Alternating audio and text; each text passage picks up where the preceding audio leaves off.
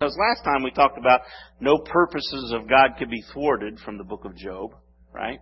And we went to Ephesians and saw what God was doing in the church. His plan to unite all things in Christ, both on heaven and on the earth. And so I thought it would be good for us to jump into that today. And we're going to jump right into the middle of it in Ephesians chapter 4, verses 1 through 6.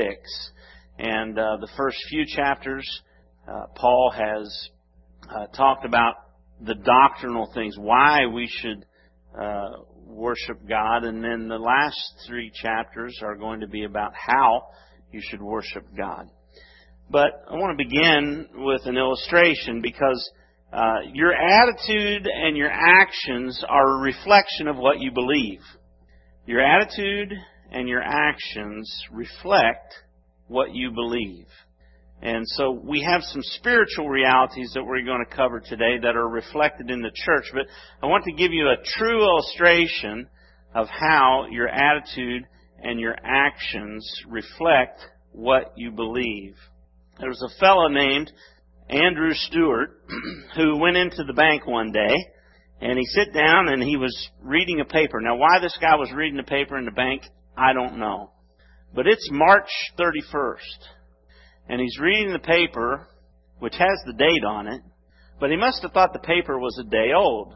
Because Andrew thinks that it's April 1st. He thinks it's April Fool's Day. Now, while he's sitting there reading the paper, there's a fellow who comes in. And he's got a bag that he's holding, and he's got his hand in the bag, and he has come here for the purpose of robbing the bank.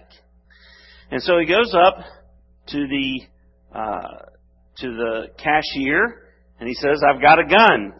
Seriously, I've got a gun. Hand over the money." And so as the cashiers are afraid and they start bundling up the money, Andrew here gets up, walks over, and he goes, "Hey, that's funny, mate."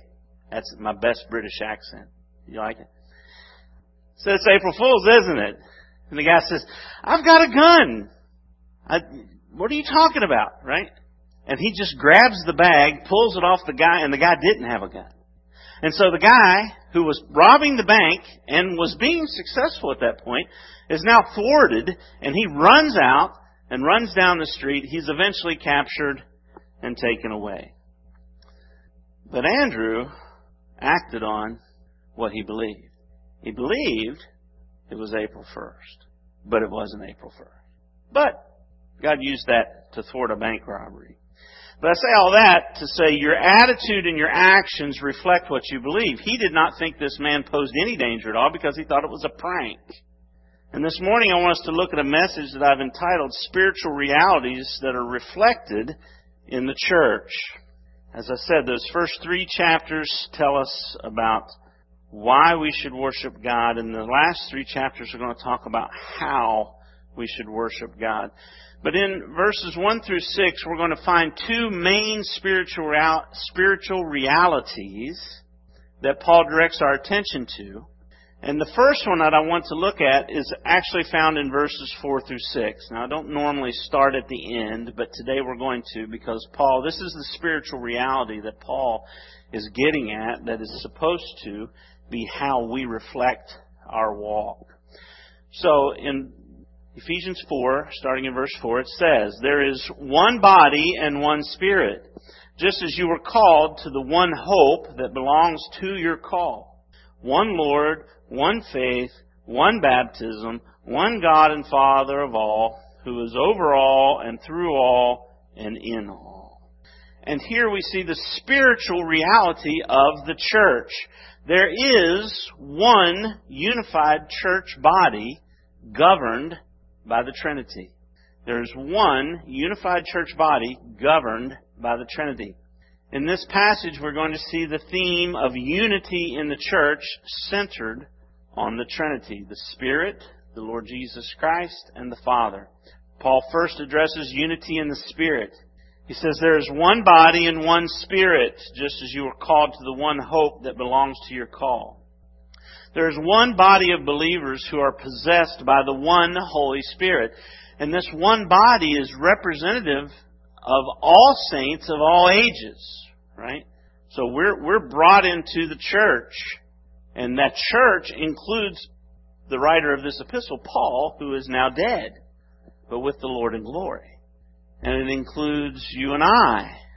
And it includes others on this earth now, both past and now, who have trusted the Lord Jesus Christ as their Savior. There's no distinctions between Jews and Gentiles or races or languages or any of those things. There is one body of believers who are possessed by the one Holy Spirit. It is the Spirit that identifies and unifies the body. And it is the Spirit that makes us to be a fit dwelling place for God. Back in Ephesians 2, verse 22, Paul wrote, "In Christ you are also being built together into a dwelling place for God by the Spirit." And we've talked in the past about how the Spirit indwells each of us as believers, but when we're brought together, we are spiritual stones. The Apostle Peter talks about being built up by the Spirit. It's like we're the stones. The Spirit is the mortar that joins us together to be a dwelling place of God. There's something special that happens on a Sunday morning when we gather together. You are special as a believer, but there's something special about us getting together as a church. So, you may ask at this point, if there's one body, one Spirit, why are there so many denominations? Well, there are different interpretations of biblical truths. And there are differences that may include things directly related to the gospel. When that happens, there are splits, such as the Reformation, when Protestants separated from the Roman Catholic Church. At the center of that split were truths relating to the gospel, about what one must believe in order to be saved. So here at Faith Baptist Church, we distinguish doctrines in three categories. There are core beliefs, there are characteristic beliefs, and then there are charity beliefs. And it's important to make distinctions between doctrines. Some doctrines are just more important than others. What you believe about the deity of Jesus Christ is weightier than what you believe about baptism. And what you believe about baptism is weightier than what you believe about the end times and the timing of the Christ's return. Therefore, to help categorize both the weightiness of beliefs and determine what beliefs are required for membership, we use categories of core, characteristic, and charity. So at the core are those doctrines and beliefs that represent historic and evangelical Christianity. In other words, these are beliefs that are required for someone to be a Christian. Some of those beliefs are the deity of Christ, salvation by grace alone, through faith alone, in Christ alone, the Trinity, and other different core beliefs that you must believe in order to be saved, for the gospel to hold its core. And then there are characteristic beliefs. These are the doctrines that characterize Faith Baptist Church. In other words, there are true churches filled with true Christians who might believe differently than we do on these beliefs. Okay, good. I didn't hear any gasps. Okay, so that's good. All right. There are Christians in other churches that disagree with Baptists about certain things, but they're still Christians. Characteristic beliefs for our church include believers' baptism. In other words, you must be a believer before you're baptized. For instance, the Presbyterian Church, they'll baptize babies. I have a good friend in Harlingen who is a pastor of a Presbyterian church, and we jab one another about baptism because I believe he is a Christian. He agrees on the doctrines of the gospel with me, but we disagree on these characteristic doctrines. So, the mode of baptism would be one of those. Congregational government that Baptists have, as we have autonomous Baptist churches. Those type of things. How the church is governed is not all that important. It's not important at all to the gospel itself, but it is important for how we agree to come together and worship together. So requirement for membership at FBC is believing the core and the characteristic beliefs summarized there in our confession of faith. But then charity beliefs are those beliefs that Christians can agree to disagree on. In other words, we're going to be charitable with one another in these particular beliefs. Charitable beliefs would be alcohol consumption. Is it okay to consume alcohol? Now, drunkenness is forbidden in the Scriptures, okay? So we're not talking about drunkenness. But alcohol consumption, people disagree on whether that's okay for Christians. But that's okay. We can disagree and still be members of the same church. Details on the timing of the second coming of Christ. They're fun to talk about, but we really don't have to agree on them in order to be members of the same church. Whether you think that you can mow your lawn on the Sabbath day or not, we can disagree on those things and still be members of the same church.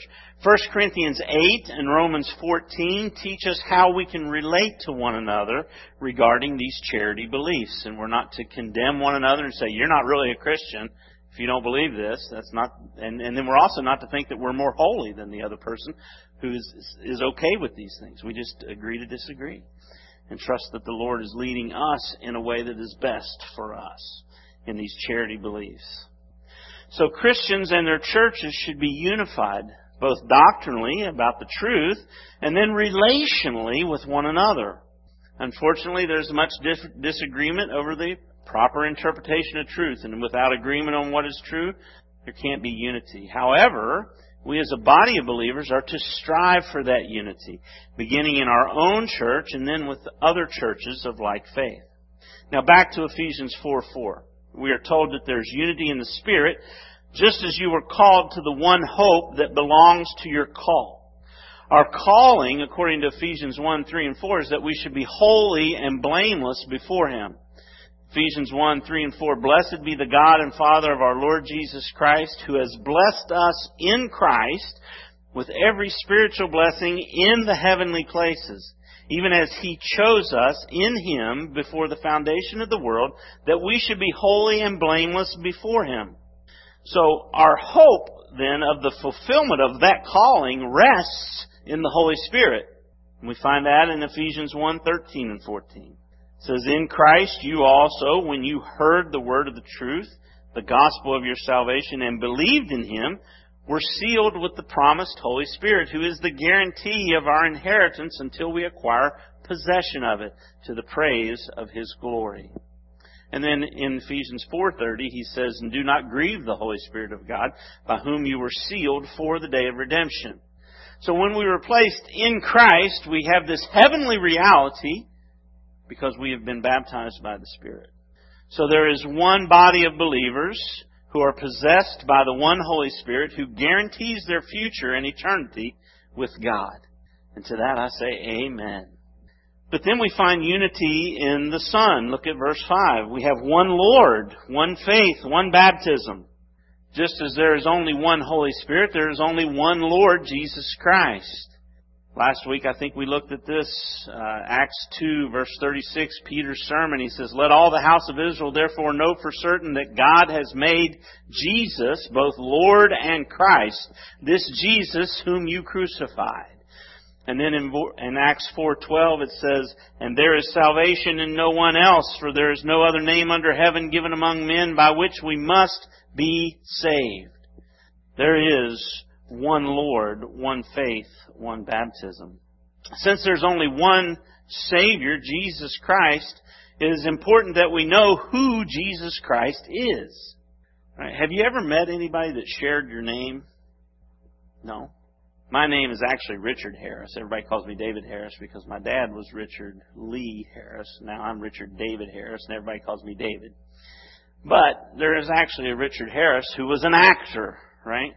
And so you could say, well, you know Richard Harris? And you could say, since you don't know my actual first name, you could say, oh yeah, I know Richard Harris. And then they start describing him, and it's not me, it's this dead actor. You say, well, no, that's not the Richard Harris I know, right? Okay, well now it's the same way with cults. Because we have cults, such as the Mormons and the Jehovah's Witnesses, who use the name Jesus, and they call Him Jesus Christ and Lord Jesus Christ and that type of thing, but their actual beliefs about Him do not describe what the Bible describes is the Lord Jesus Christ. They are mistaken on that. They are off on those very important doctrines. And if you're going to place your faith in someone, it better be the right one. Okay? And so, there's only one Savior in which we place our faith, and there's only one correct set of teachings regarding that Savior. Cults, theological cults, are defined by either their misbeliefs or misunderstandings, false teaching on the person of Jesus Christ or the work of Jesus Christ. Those are the two things that you look for in whether someone is in the faith. Jude appealed to believers to contend for the faith that was once delivered to all the saints. Paul urged Timothy to fight the good fight of the faith. And in his last letter to Timothy, Paul wrote, I have fought the good fight, I have finished the race, I have kept the faith. Paul wrote to the Philippian believers to stand firm in one spirit with one mind, striving side by side for the faith of the gospel. Paul also states that there's one baptism. Now, it's the Spirit who baptizes us into the spiritual body of Christ, whereas water baptism is a physical act that reflects a spiritual reality and publicly identifies a person as a believer in Jesus Christ. The previous verse related to the Spirit, and so since verse 5 is related to Jesus, Paul must be talking here about water baptisms that publicly identify us with Jesus Christ. So one baptism after salvation. So you don't need to be baptized multiple times in your life. There's one baptism that identifies you with Jesus Christ. Water baptism, though, does publicly identify you as a follower of Jesus Christ. And it should take place after you place your faith in Jesus Christ. For instance, I was sprinkled as a teenager, as a Presbyterian, and we were called, that was called our baptism. But I got saved later on, and then I was baptized. So we, as Baptists, believe in believers' baptism. And I was baptized by immersion. It represents death and burial and resurrection. So there's a picture there that's not represented by being sprinkled. Okay? This is more singing in the rain. This is more death with Christ. Okay? So, have you been baptized after your salvation? Have you publicly identified with the Lord Jesus Christ in His death, burial, and resurrection? I encourage you to do so.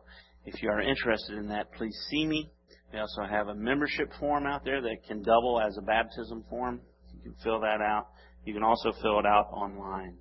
But let us know. We'd love to fill up the baptismal here behind me and baptize you and publicly identify you with the Lord Jesus Christ. There's one faith regarding our Lord Jesus Christ, whom we identify with publicly by being baptized. Then finally, in verse 6, we see unity in the Father. There's one God and Father of all, who is over all and through all and in all. So there is one Father, a central doctrine in our monotheistic faith, based on Deuteronomy 6:4. Hear, O Israel, the Lord our God, the Lord is one. It's why the doctrine of the Trinity is so important. And I've given you a handout that has the 4 statements. It's from the ESV Study Bible. If you don't have an ESV Study Bible, I encourage you to get one. Buy one. I think they usually come with an electronic copy for free. I'm not positive on that. But it's just a tremendous resource. The articles that are in the back of it are wonderful. This image comes from that Study Bible. It's a common image about the Trinity, and there are 4 statements. I've marked them on that image that you have in your handout so that you understand what statement goes with what part of that image of the Trinity. We will not get into that, but there is one God who eternally exists in 3 distinct persons who are completely equal in attributes with the same divine nature. That's the summary. You can look into those things later on. But Paul tells us here that our God is sovereign. He is over all. And our God is all powerful. He is working through all, and He is immanent. He is in all. The spiritual reality is that there is one unified church body governed by the Trinity. Now, with that, I want us to look at a reasonable response to this calling that is put upon us as we look at verse 1 there. There's the spiritual reality of the church, but we as believers each have a personal reality that we are called to in Christ.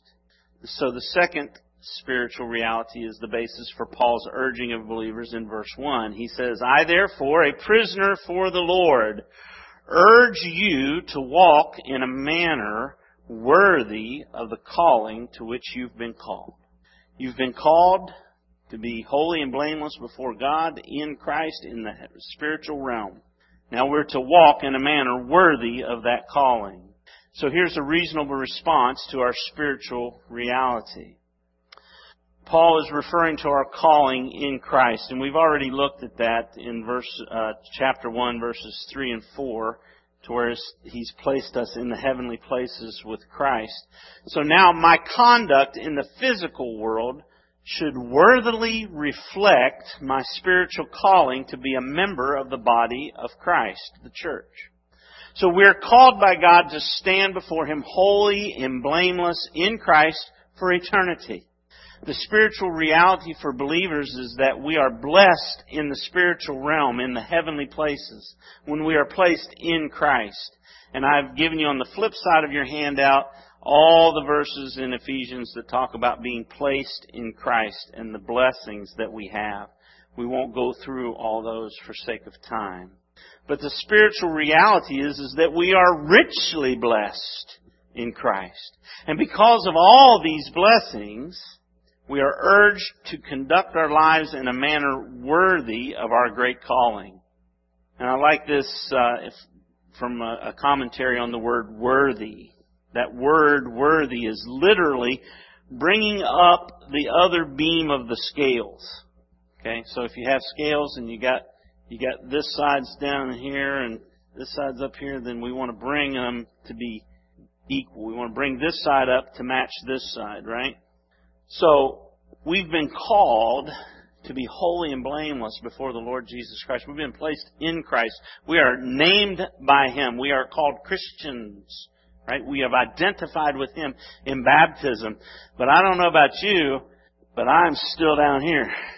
I still got this flesh, right? And the man that stands before you today is not the same man spiritually that he was when he was saved 20-some years ago. He's gotten better. His worthiness, if you will, has been brought up, but I still fall short. But we're to walk in a manner that's worthy of our calling. If you're going to name the name of Christ, then walk in Him. Walk like Him.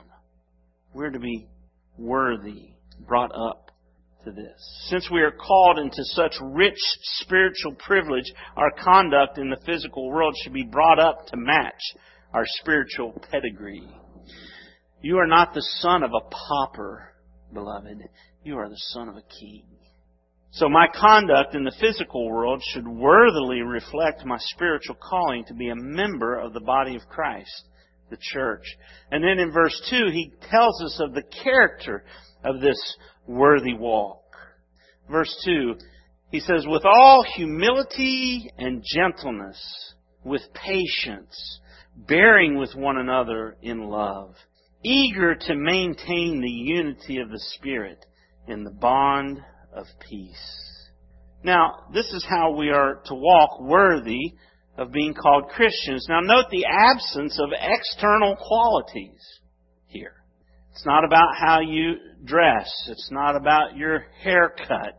It's not about what Bible version you prefer. It's not about the music that you prefer. It's none of those things. This worthy walk is about humility and gentleness and patience and bearing with one another in love, eager to maintain the unity of the Spirit in the bond of peace. These characteristics of believers who are conducting their lives in a manner that is worthy of all They are spiritually in Christ is listed for us, and they are essential for maintaining unity and peace in the local church.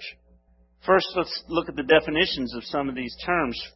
Humility or lowliness. It's not thinking more of yourself than you ought to. Okay? But Max Sanders says this: humility does not mean that you see yourself as some pitiful excuse for humanity. That's not the humility that's being talked about here. You're not some lowlife above whom all other human beings exist. Some piece of refuse at the bottom of the human pile. Rather, humility means to see yourself as God sees you, with infinite and inherent value, but no more valuable than anybody else. God sees us as valuable, but you're not more valuable than anybody else. That's humility. Then we see gentleness. Gentleness. It's the quality of not being overly impressed by a sense of one's self-importance. And I love this part of this definition. It says, strength that accommodates to another's weakness.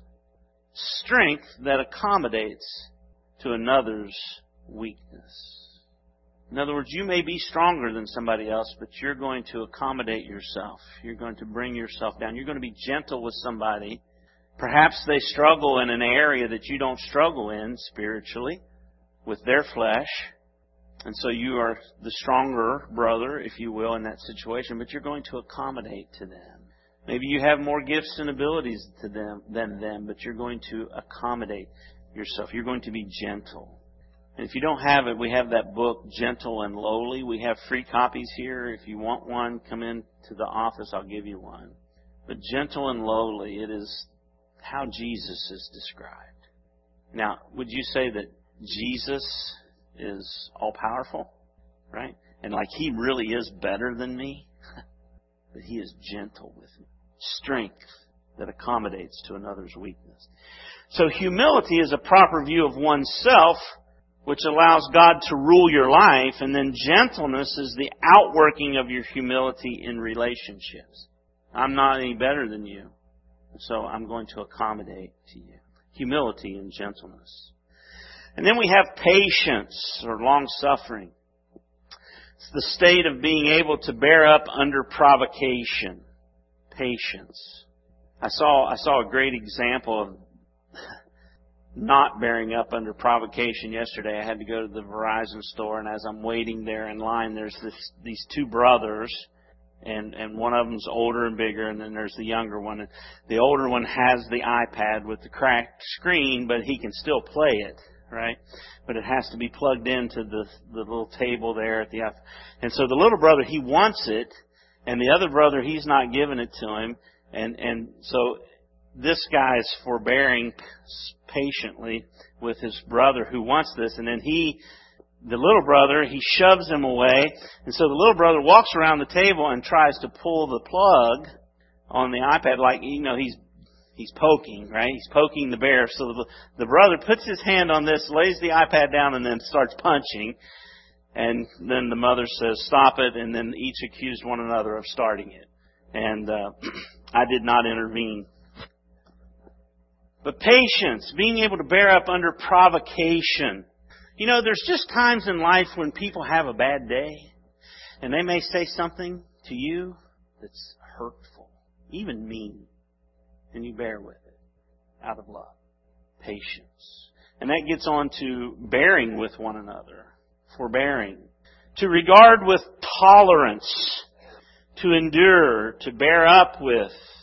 In love, to put up with our brother's faults and idiosyncrasies, knowing that we have our own. Why does the Bible command us to bear with one another? You've heard me say it many times. Because some of you are unbearable.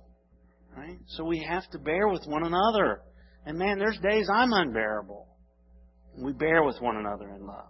So when you have a proper view of yourself in humility, you are gentle in dealing with others. You're patient when you're provoked, and you're lovingly tolerant with others and their shortcomings. In short, we have a proper view of ourselves. When we have a proper view of ourselves, we will lovingly serve others. Now let's turn that around and just see an unworthy walk. Okay? An unworthy walk. When you think of yourself as more important or better than others, then you will be rough in dealing with others, impatient when you are provoked, and intolerant of others and their shortcomings. In short, when we are proud, we will want to selfishly be served by others.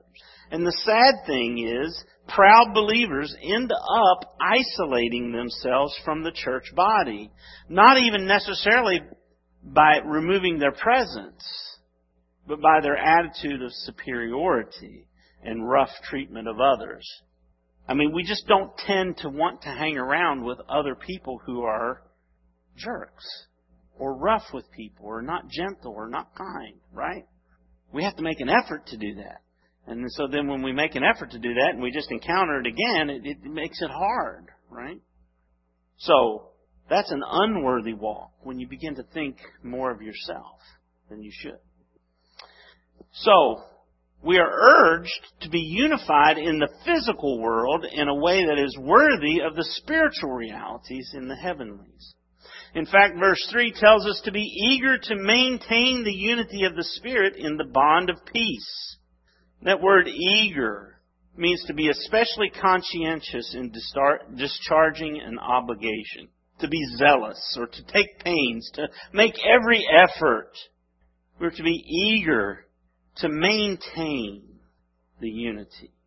Maintain is to hold on to something so as not to give it up or lose it. Your children ever have something and you needed them to put it up and they didn't want to let go, right? That's what we are. We are to be eager to maintain the unity that we have in Christ. The unity of the Spirit, it says. It's the spiritual reality that we previously looked at in this passage. It's the fact that the universal church is spiritually unified by the Spirit. Our local physical manifestation of the church should make every effort to maintain a unity that reflects these spiritual realities. Now notice this unity is not something we create, but rather something we manifest. The Spirit is the unifying factor in the church. We simply reflect that unity by maintaining every effort, or by making every effort to maintain it. In other words, as much as it is within me, be at peace with all men. If there's somebody going to be selfish in this relationship, may it not be me. If it's somebody that's not going to be gentle in this relationship, may it not be me. If there's going to be somebody who's not humble in this relationship, may it not be me. We maintain it. We don't create it. We are urged to maintain the unity of the Spirit in the bond of peace. This bond, I believe, is a physical manifestation of the spiritual peace that we have with God because of Christ. In the book of Romans, it talks about how we're no longer under wrath, but we are at peace with God through Jesus Christ. We've been forgiven so much. And because we are at peace with God and we will never be condemned, then we should be eager to maintain the peace that we have with God. We need to try to maintain that with one another. We should make every effort to maintain a unity that reflects these spiritual realities. The peace we experience with the Father is the peace that we should experience as a bond that we have with other believers. So, I must make every effort to maintain unity and keep peace in my church by humbling myself and lovingly serving others. Because of all that we are spiritually in Christ, the church should humbly and gently bear with others patiently in love while striving to maintain peaceful unity, which is exemplified in the work of the Trinity. Was the Trinity unified in the salvation plan? Right? God decreed it. Christ paid for it. Spirit applies it into the lives of believers. There's no disunity there. And we're to reflect that as a group of believers in the body of Christ. So, a life that is lived worthy of our calling will strive to maintain unity and peace in the local church by humbly and lovingly serving others. So if God's goal is to bring all of us together in Christ, think today, what Christians might I be at odds with? Am I striving to maintain the unity of the Spirit and the bond of peace? Let's pray. Heavenly Father, Lord, we thank you so much for sending Jesus Christ to save us from our sins and sending your Spirit to seal that deal and placing us in Christ in the heavenly places. Lord, may we as a people live up to that worthy position that you have placed us in. And Father, may the reality that there is one church, unified by one Spirit, identified by one Spirit in this world, may we, as best we can here at Faith Baptist Church and with other churches of like faith, may we represent that unity, that the world may see that and glorify you. And we ask these things in Jesus' name.